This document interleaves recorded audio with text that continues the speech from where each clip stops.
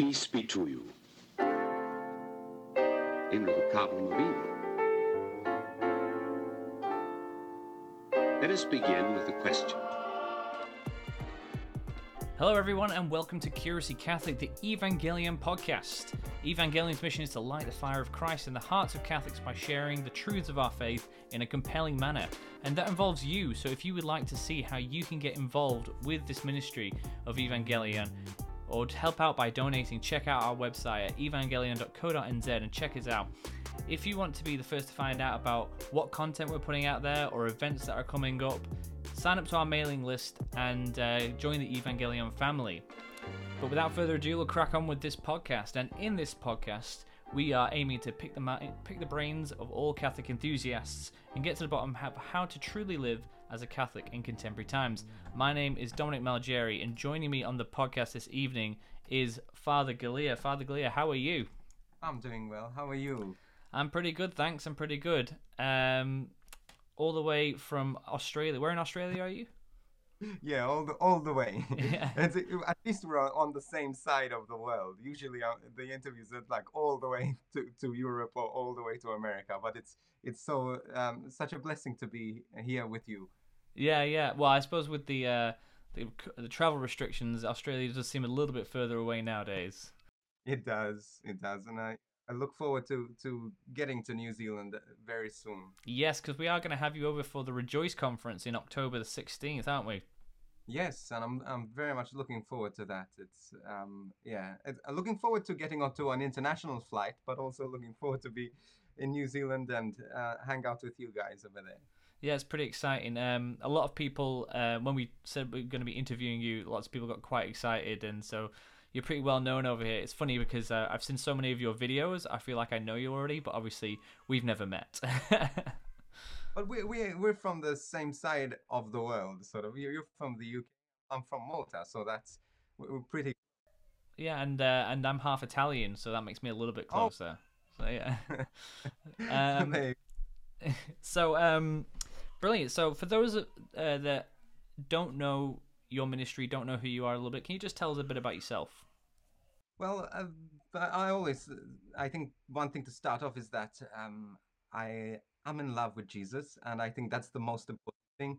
I love Jesus. I want to proclaim Jesus. I want to let the world know how amazing God is. After that, I'm a priest. I'm an ordained priest, Catholic priest, and I get to work and serve here as a missionary, as a on loan priest, we call them, here in Australia.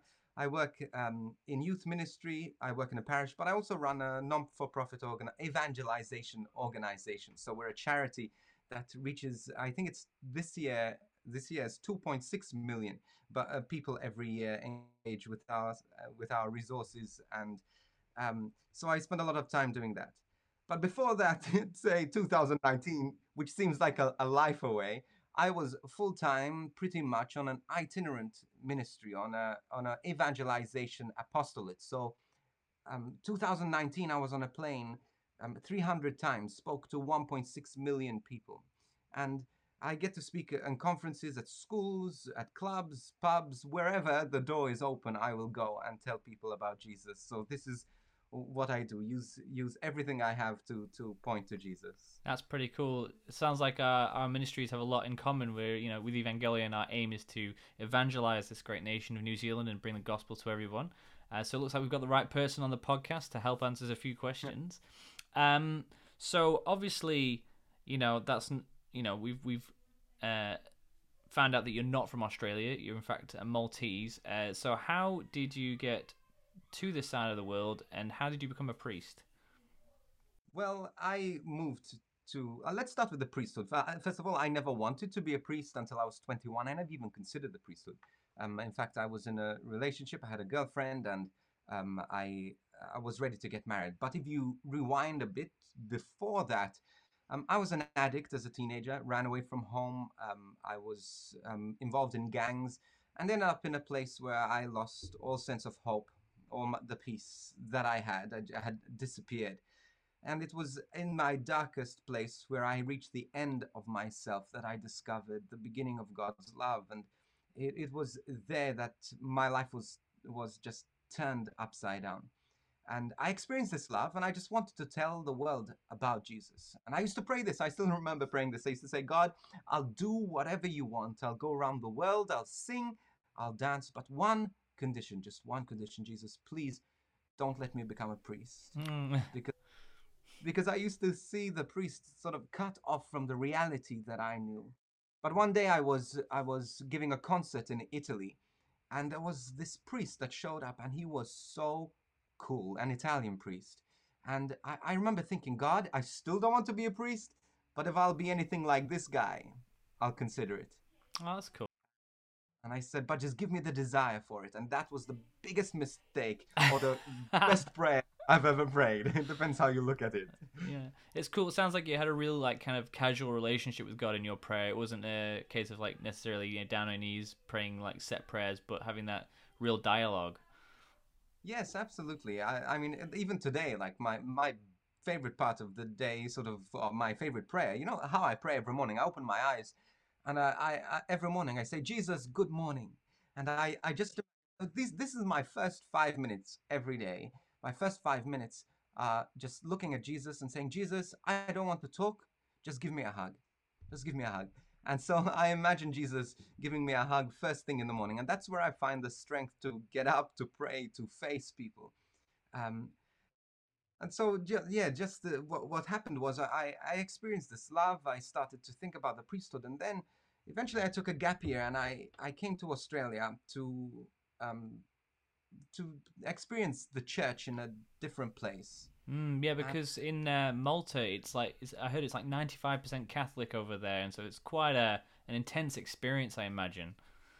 Yes, and the church is very much sort of, yeah, it's within the church walls. But the rector, who later became the bishop, used to say, Rob, I was a seminarian then. He says, Rob, I don't know what I'm going to do with you. Sort of, I was restless. I just wanted to tell people I would go into schools, I'd go into clubs, and people like it. People thought I was crazy, you know. I just wanted to tell people about this love, and so I came to Australia. I said, let me give this a go, and I just fell in love with the place. I fell in love with the way I could outreach and go into schools, and started writing music for clubs, and started recording music, just going in anywhere. You see, for me, music's great, it's fantastic, but I'm not a musician. I'm an evangelist. Music just means to open a door for me to speak about Jesus. And so yeah, and then I ended up staying. So I haven't. This was like 10 years ago. I've been ordained 10 years now. I'm getting old. Well, they say that if you make it past 5 years, you're in it for the long haul. So you're well in it there. Yeah, I depend every day on the mercy of God. I know that I stand by His grace in His strength. Yeah, so I just hold on to His mercy. So are you a diocesan priest? I am a diocesan priest, yes. So did you become a priest in Malta, and then that's when you came to Australia after that? No, I studied in the seminary in Melbourne. So I came to Melbourne. I studied for 3 years, and then I was ordained. But I was ordained in Malta, so I'm still incardinated. They're complicated words, I know. So I still belong to the Maltese diocese. Oh, okay. But I'm on loan, sort of. Yeah, they said, we don't know how to deal with this guy here. You deal with it. You guys have a lot more space in Australia for to run around. Yeah, that's right. That's really cool. So, you say you weren't a musician, but it sounds like you were into music from an early age. Would you say? Well, I started playing music at 17. I actually got kicked out of my school choir in primary school because I couldn't sing well. And I just then discovered music when I was 17, and I started playing music in youth group. I started playing music in at mass, and from there I got a record deal in the United Kingdom in Eastbourne. Actually, I don't know if you know where that is.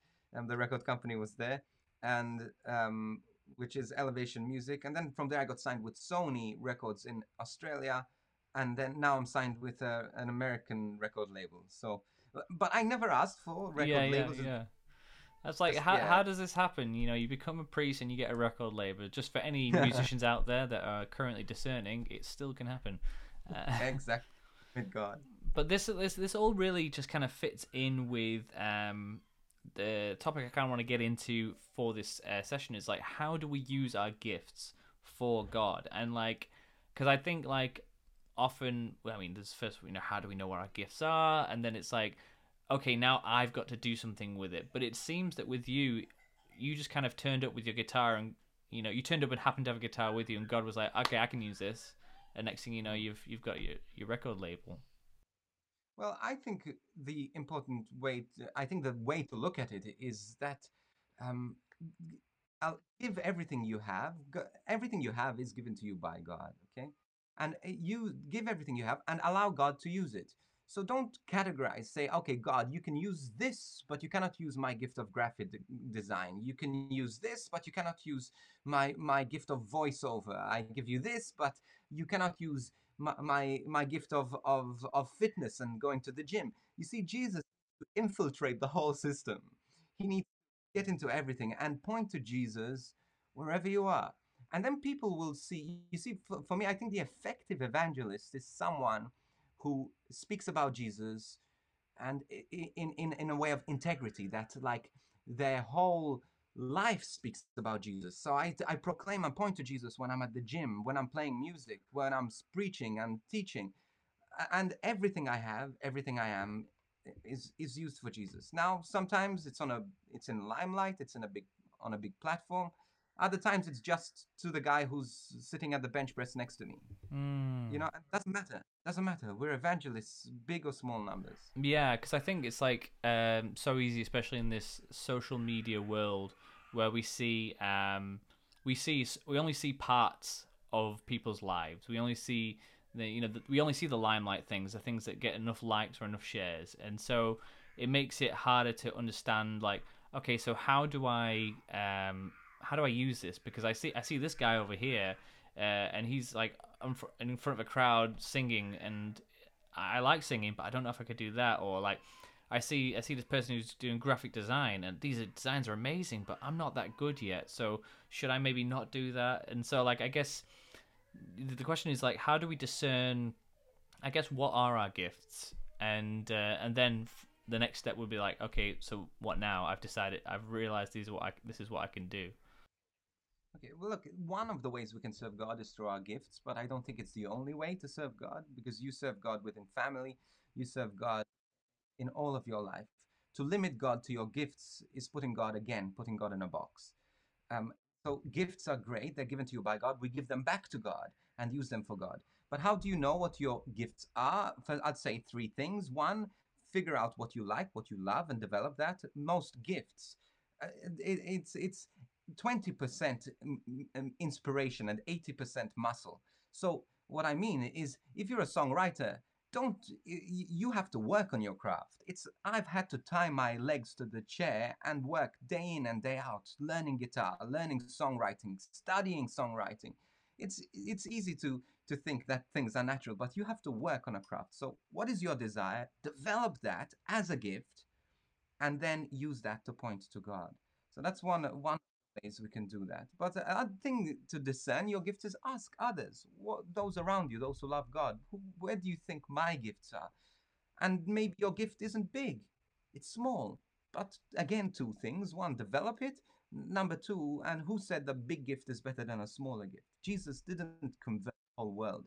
He spoke to 12 people, failed with one, and he kept going.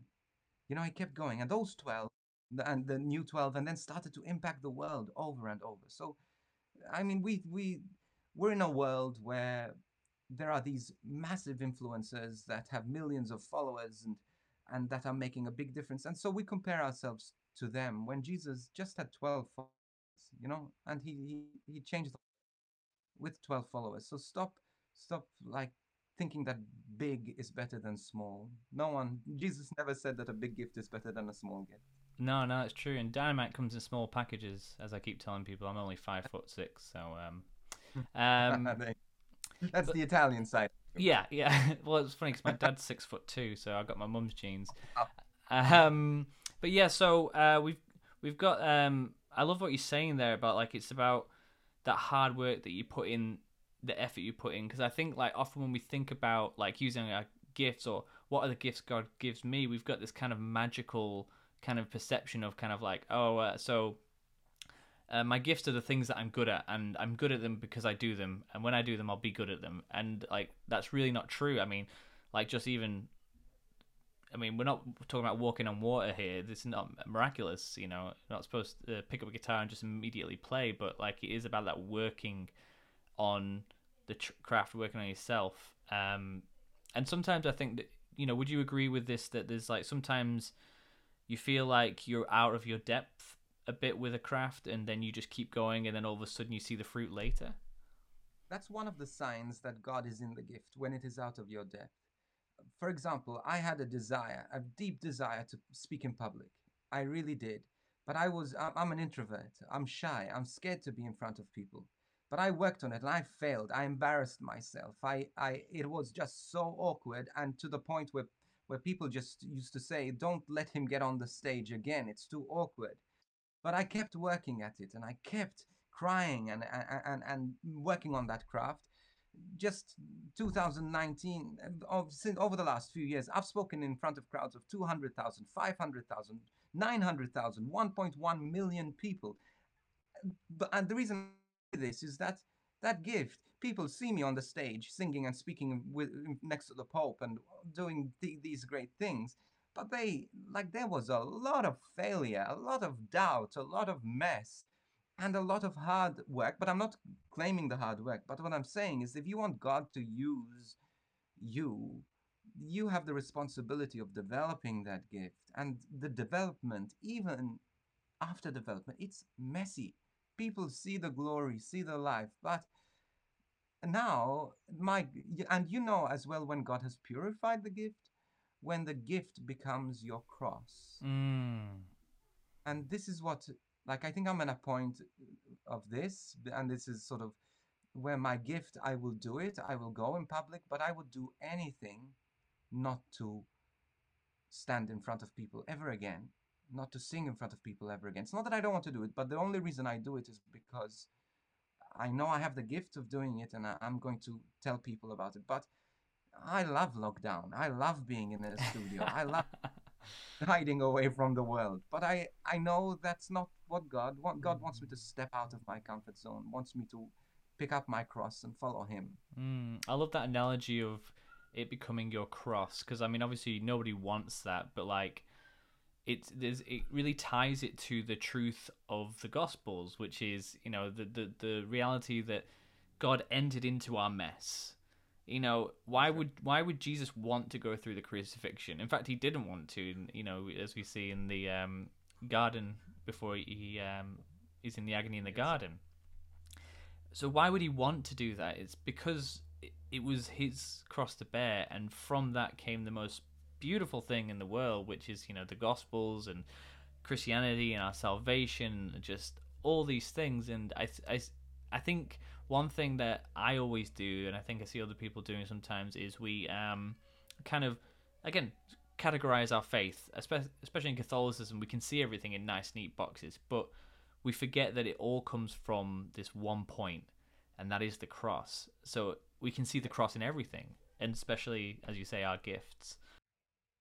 Yes. And when you see, and brings me to the point of anointing. You see, God can put his anointing on anything. It's a lie to think that God's anointing, when I say anointing, is his supernatural work in and through our gifts. For example, some people preach and all of a sudden they feel like they want to follow Jesus. Some people sing and all of a sudden they're in tears. People in the audience are in tears. You know, that is the anointing. That's where the gift ends and the anointing, God's power, begins. Now, God is able to put his anointing on anything, but he's a jealous God, and so God tends to put his anointing on gifts that are purified, on gifts that are crosses, on gifts that are no longer for your benefit, but entirely for the benefit of those that are being served by the gift. Doesn't mean you don't get anything out of it, but the gift is for the people, and you are at the cross, not for you, but for the sake of God's people. And that's usually where God's anointing sits heavily, and lives are changed through our gifts. Yeah. The purification of ourselves and of what we present. Because I think I was thinking of Saint Joseph of Cupertino. Whenever he was saying mass, he would float. He flew out of the window one time apparently, and just Yes. thinking it's like how removed from this was he. Is like, look how good I'm holding up the host is definitely not what he was thinking, but like the only thing he could see was the Eucharist, and I suppose the only thing we want to be able to see in our gifts being displayed is the work of God, and like that And that removing ourselves from it. Yeah. that's exactly it. I wrote during lockdown. I wrote a song called 3 a.m. I released this song, and it talks about um, it says all of this glamour, like I was saying, like I was speaking in front of so many people, lights, flashing lights, and I got to travel all around the world. But you see, I became so busy with the gift that I forgot to spend time with the giver. And God's gift, God's anointing was still there. It was still there, but it was leaving me empty. It was leaving me dry. And so I think also a sign of God's anointing over the gift and over your life is if it energizes you also. But in the song, I say this all of this, all this glamour, all the fruit, personal fruit that come from this gift fade away when I look into your face. So it's about meditating, contemplating the face of Jesus. As Pope Benedict used to talk so much about contemplate the face, the icon, the face of Jesus. And this is where our focus, if we contemplate and we are sold out for Jesus, the rest will fall into place. If your desire is more to change people's lives than it is to spend time with the one who can change lives, then go back to the drawing table. Go. Evangelization is not your number one vocation. Your number one vocation is to become a saint, to fall in love with Jesus. Everything else will fall into place if you get that right. That's beautiful. That's really cool. So obviously you are a Christian songwriter, and so I kind of wanted to talk to you a bit about Christian music. Often, well, I would say often, like there are some people that say Christian music can be a bit cheesy sometimes. I'm not a songwriter. Well, I'm not. I used to write songs, but it's been a long time since. When you're writing songs, especially about like God and trying to express a truth, it's like, how do you find the right words, and how do you make it match up to the music, and where do you get your inspiration from? Well, I'd say again, where I write from is either from my own experience or from the experience of others that I work with. I don't write for people. I write for my audience of one. I write for a God. My songs, let's put it this way: I've released about 7 albums, but I've written content for 50 albums. Because you see, I'm scared to release songs because a lot of these songs make me extremely vulnerable. They bare my soul. So it's like a journal. So this is what songwriting is for me. It's about writing my story with God. Um, and it requires a sense of vulnerability. Now, songs are cheesy. Christian songs are cheesy when they write from other people's experience as opposed to theirs, when they don't write from a place of vulnerability and a place of authenticity. So I think if you do write from a place of vulnerability and authenticity, then there's no superficiality in that song. There's just a heart-to-heart conversation. Yeah, because it's been years since I've tried writing songs, but I always found that when I was trying to write a song, like a Christian song, it just became so clunky and wordy, and I was trying to get the theology right, and yeah, I just couldn't. Well, you see that, and this is, I think, the problem is that you were trying to write a Christian song.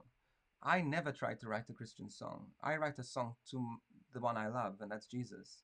You see, I'm not. It's not about theology. It's about a conversation. It's about my vulnerability before God. And people who try to write theological songs that work within a church setting, they're missing the mark. Because we don't need to write about the religion or the experience. We write about Jesus and our experience with Jesus. And Well, there is the vulnerability. yeah, I feel some might push back on that and say that you do need to make sure that what you're singing is true, and therefore you need to have some sort of theological.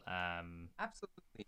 So I think having a theological foundation, that's very important. I would never release a song that wouldn't that would either be interpreted. Now I have a degree, I have a master's, I have I'm educated in theology, theologian, so I know the stuff. And so if I see songs that are either not theologically sound or songs that could be interpreted as not sound, I will never release it. But two, that's one. Second thing is that I don't write songs for the liturgy.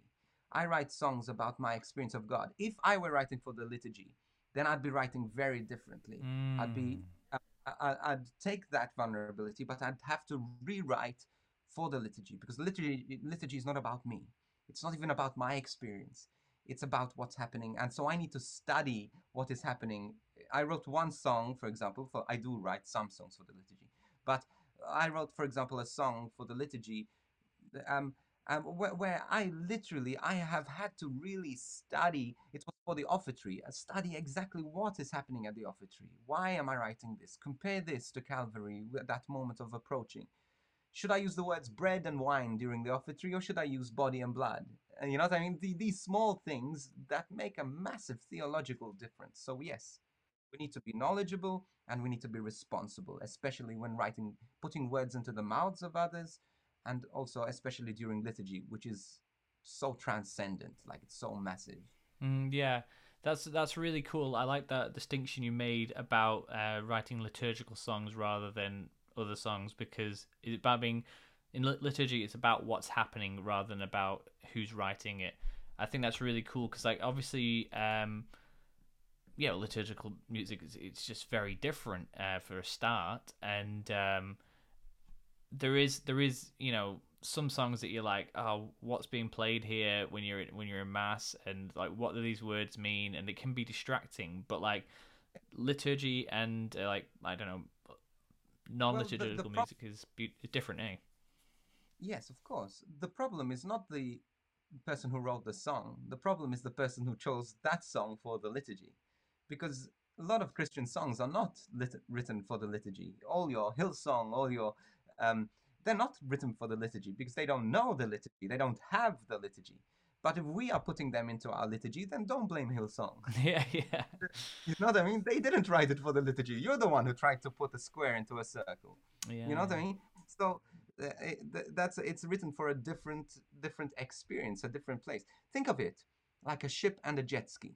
Okay, the liturgy is a ship. It's a huge ship. It's going to heaven. We know it's going to make it to heaven, and it's journeying towards there, and it's journeying slowly. It cannot turn fast. It because you'll throw people overboard. So we have to, when we are writing songs for the liturgy, we are directing that boat. We're the wind in the sails. We're stirring the boat at the particular moment. Now, there's a time to do that, but there's also a time to, hey, let's get onto a jet ski. Let's that's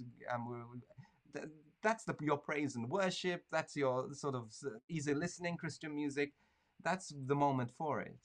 But if you're going to write for the big ship, I think the captain and the people who are steering need to vet that and make sure it's the right song for the ship. It's the right direction for the ship. That's such a cool analogy. I've never heard that before. I like it a lot. I like it a lot. So I think another part of your life, and you've alluded to this already, is fitness. I remember seeing a picture of you with some other priests in the gym, like pumping iron. One of the guys from America, and I thought that was really cool. Do you, I think I like to try and keep fit. I like to try and keep in shape, and I think I find so many parallels between working out on our body and working out on our faith. Do you find those links yourself? Absolutely. You see, because I see, again, everything can be, everything good can be taken bad, everything bad can be taken good. So again, fitness is, for me, is a modern day asceticism. It's a modern day death to self. Now it's easy to say that I like fitness. 80% of the time I don't feel like going to the gym, Yeah. but I go anyway. Mm. Again, 80% of the time, maybe even 99% of the time, I don't see results, but I go anyway.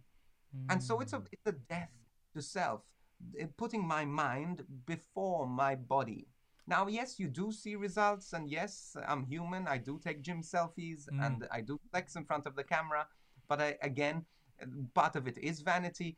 But another part, which is I think the major part, is just like how important it is for people to see priests in that are normal, Yeah, that are yeah, human, yeah, definitely, that are definitely. broken, you know. And so this is why there's a. I think that the connection is that it's the same with prayer. If you're disciplined in exercise, you're likely to be disciplined in prayer. You're likely to be disciplined in self-control and other areas of your life. If you cannot control your diet, you cannot control your exercise. If you cannot control your words, you're most likely not being you're not able to control the rest of your lives. You know, so Mm. about self control, asceticism. Before, these people used to whip themselves and call that asceticism. Now we call that sort of a part of that is self harm, which is dangerous. But a modern day asceticism is making sure that you're looking after the body that God has given you and doing it every day. Again, gym is great, but 80% of results come in the kitchen, not at the gym. Yeah, yeah. Because I think couple of years ago, before I started getting into my fitness, I kind of like pushed it to the back and was like, nah, because it is vain, and then but then and I didn't want to be like someone that was really into their looks. Obviously, you can tell that that hasn't taken. But what I came to realize is the truth of like having a healthy body is essential to carry our cross, like physically and spiritually. Um, Absolutely. yeah, and I like what you're saying. There is that ascetic level, but what would you say to people that do just write off gym selfies and such like as vanity and shallow? Well, I'd say, look, first of all, um, follow your conscience. If you are going to the gym and you realize you're becoming vain and you cannot handle it, then follow your conscience. I believe and I know because the scripture tells us that we are to look after our bodies, okay? That which is a temple of the Holy Spirit. We have to. Now, whether you do it by walking or you do it by CrossFit or you do it by weightlifting or swimming or whatever it is, but exercise. If I believe if you don't have time to exercise, then you're doing a whole lot of stuff that God hasn't asked you to do because we need to look after our health. God doesn't give us a body and then doesn't give us the opportunity to exercise it. So that's one. Two, I think it's also important to realize that vanity is part of life. Don't be, it just don't focus on yourself. Now, my story, and my personal story is that I was an addict as a teenager. Since I was 16, I've suffered from severe depression and anxiety. So I needed in my life to set pillars that would allow me to keep functioning when I cannot function, when everything around me falls apart. And so I've set my meditation, my prayer, I've set my fellowship, my rest, and my exercise as well. So I do it 365 days a year, whether I feel like it or not, because Mm. I know that if I don't, I'm going to replace that habit for a bad habit, or I'm going to um, sort of fall into depression to a point where I'm not going to be able to function. So for me, that is my Yeah, so I suppose it's kind of like it's about being physically fit, but it's also about knowing yourself with these things, and if it's going to push you in a wrong direction, not to like worship it, so to speak. Um, and if people think you're vain, it's so what? That's their problem, not yours. You know your heart, you know your conscience before God. mm, People are going to think this and you're that. So don't do it for others and what people think of you at the end of the day. yeah, yeah, and yeah, I suppose if your intentions are right, because I guess the thing that really pushed me into wanting to be healthy is I've got two little girls, and I'm like, okay, I actually need to be around. I can't be like I can't chase after them. They're not going to want to play with me, and that's what a dad's there for, right? And Yes, and so it's also about, like you're saying, it's a quality of life to be able to pick up the kids, to throw the kids, to be able to enjoy them.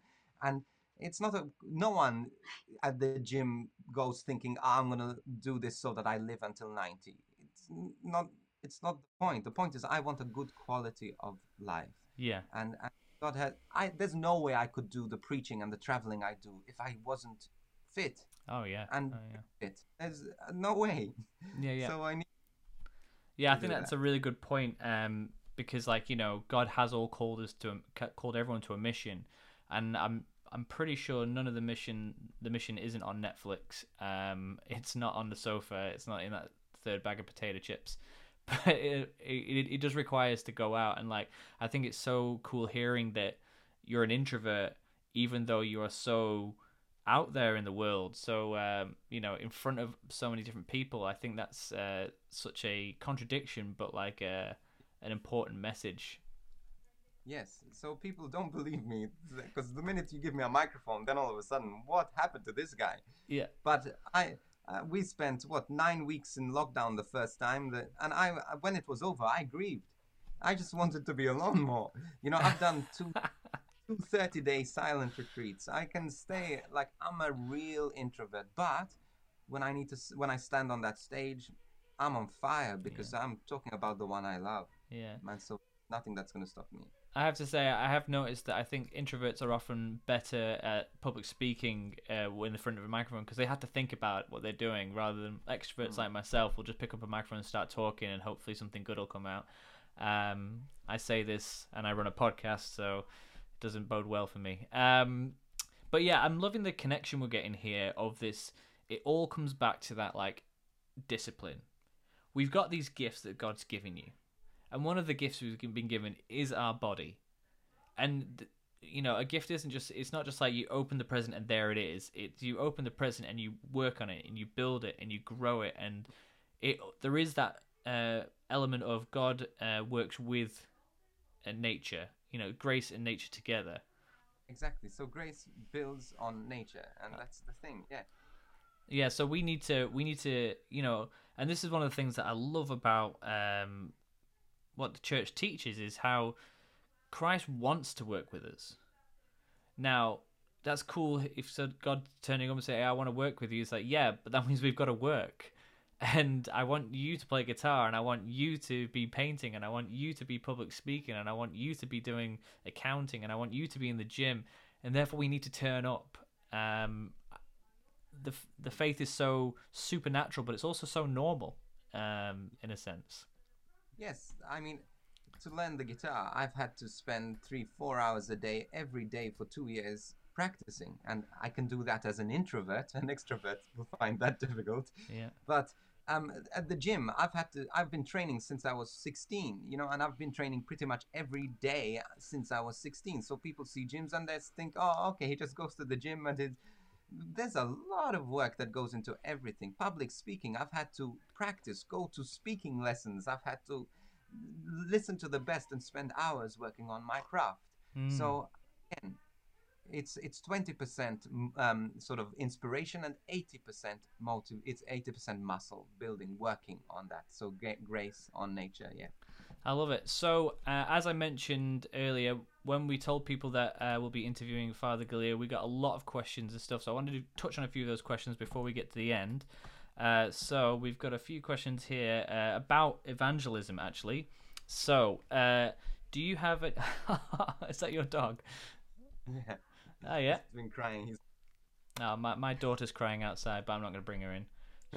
She'll start touching things. Anyway, do you have any advice for a family who do not believe, a family living without faith, and kind of like, all right, yeah, well, we'll start with that. Do you have any advice for those kind of people that live in a faithless home?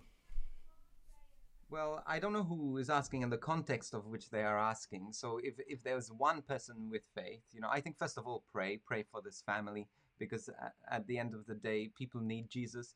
If you are one member in the family and the rest of your family are not there, let people, you intercede, you pray, and let people see your love for Jesus. It's not about preaching to them. It's about letting them see your joy and your peace, and also your joy and peace in your imperfection. So I think prayer isn't everything, but it's the first thing. The second thing is that we can sow seeds. We're not here to convert, to pull.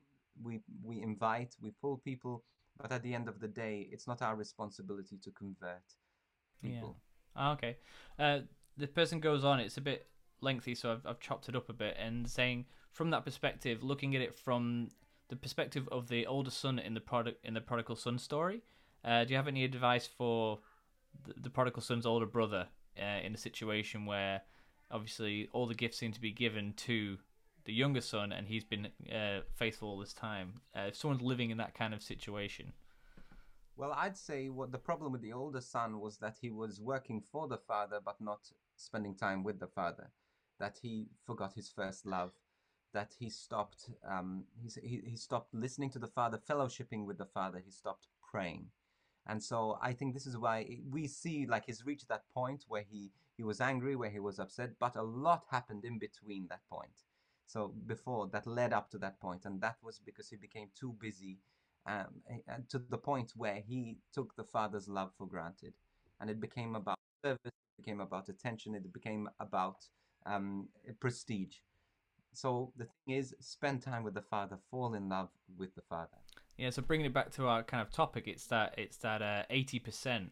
Don't fall in love with that 80%, but you still got to turn up to the gym. You still got to practice guitar. You still got to practice your gift.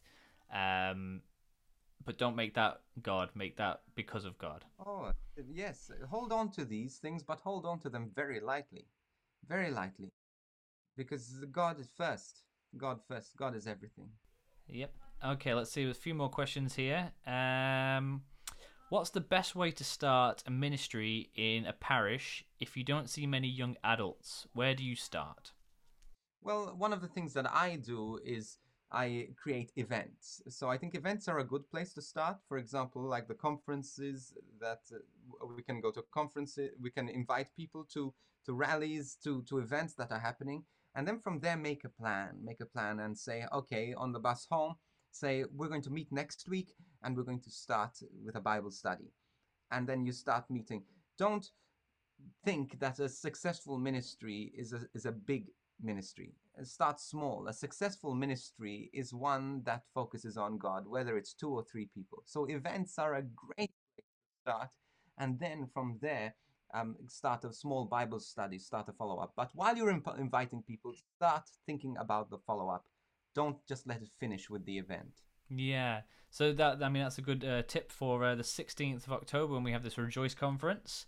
And for all those that follow on our mailing list, we've got a few events coming up, so pay attention to those. Invite people along, and then you can start a parish group around that. Do you have any advice for ministry burnout and ways to navigate this? I imagine you've got quite a lot on your plate, so and being an introvert, you've got to manage this as well. Yes, I'd say it's the same story of the older son. I think if you feel you've reached a point where God needs you and that you have to say yes to everything, then you you you're in the wrong place. You see, you serving God should be out of overflow, and a lot of people working in ministry, not only are they giving out of the water from their reserve, but they're also empty and they're giving out of their brokenness. And when you give out of your brokenness, what happens is you have sharp edges, because when you're broken, and you're cutting people, you're hurting people, you're destroying lives instead of building lives. So make sure you look after yourself. Make sure you're making time for prayer every day. If again you're too busy to pray, you're too busy to have, if you're in full-time ministry, if you're too busy to have an annual retreat, if you're too busy to have time with the Lord, then again you're doing too much. You're doing a lot more than God you. So make sure you're looking after yourself. And there's God rejoices when you're able to say no and to Yeah. say it with love. Yeah, I suppose like the phrase that comes to mind is like let go and let God. And I think sometimes we like, okay, I need to have this event every week, every month, whatever.